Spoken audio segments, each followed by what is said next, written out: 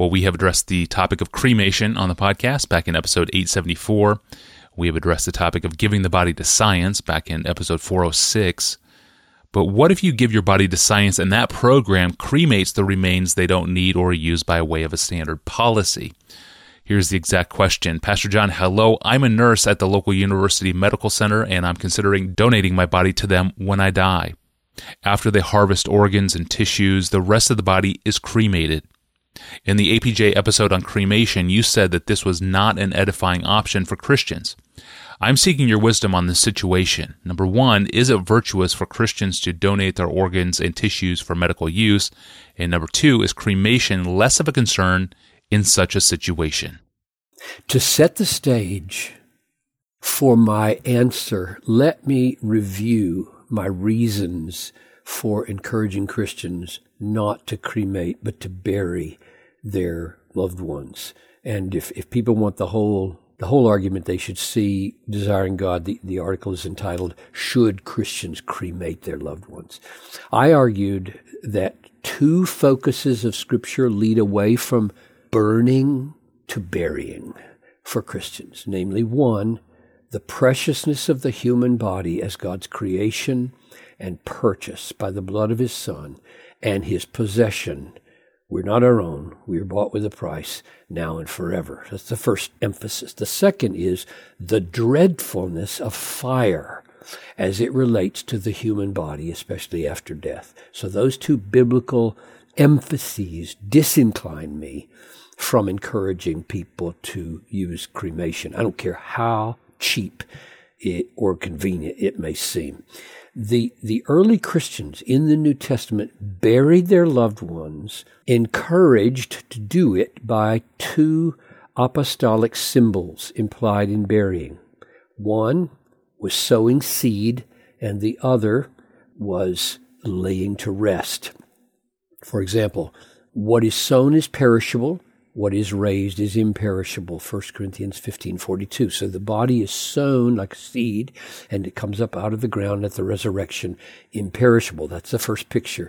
And the other one is, we who are alive, who are left until the coming of the Lord, will not precede those who have fallen asleep. So handling the body in a way that is a precious gift from God is that we handled it like a seed sown in the ground and like a person being laid to sleep, to be awakened from their sleep by the resurrection.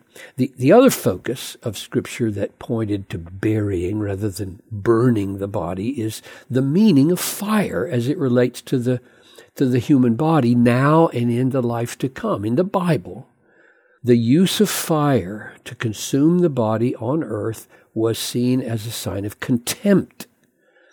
Never a blessing to have your body burned. It was not a glorious treatment of the body, but a contemptuous one. Early Christians believed in the judgment of God after death, Hebrews 9:27, and the most dreadful picture of that judgment was fire. Hell is a place of fire, according to Matthew 5:22 and James 3:6. This fire is meant to be felt by the body. We're cast as bodies into hell fire, Jesus said, he who is able to kill both body and soul in hell. Therefore, the early Christians shrunk back in horror from exposing the precious blood-bought body of a believer that would be revived, renewed, raised, and glorious forever. They shrunk back from exposing the body to fire, which was like exposing it to hell. That was my double argument against cremation, besides some really pragmatic ones, like you'll never know whether those are your loved ones' ashes. But now the questions are, one, is it virtuous for Christians to donate their organs and tissues for medical use? And is cremation less of a concern in this case of what parts of the body are left over to be disposed of? My answer is yes to both of those questions. If the heart is humble and trusting God's mercy rather than proud and seeking to score points with God and man. In other words, you can donate your body and be an arrogant person trying to earn God's favor, but I'm assuming that's not at all the case here. So first, I would note that from the earliest times, Christian martyrs have been willing to be burned alive. 1 Corinthians 13:3, though I give my body to be burned, rather than deny the faith. Now this means that there are higher values than avoiding being burned to ashes, like not forsaking the faith, not bringing reproach upon the Savior. From this, I would infer that there are other values that might override the ordinary way Christians show honor to the body in burial. And one of those would be the conviction that offering our bodies to medical science may serve the discovery of some disease-healing drug, or may provide an organ transplant that could save a person who's about to die on dialysis or something like that. So the value of loving others in this way may override the value of burying the body, in its entirety at least. Then our nurse friend asks, after they harvest the organs or the tissues or whatever they're going to use for good purposes, the rest of the body is cremated, she says. And that would be part of the price we may be willing to pay to do the good that we believe God is calling us to do. I don't know enough here to make pronouncements. I don't know the ins and outs of the process of using a body for medical research or for organ transplanting, but I would at least raise the question whether it might be possible to still bury the body.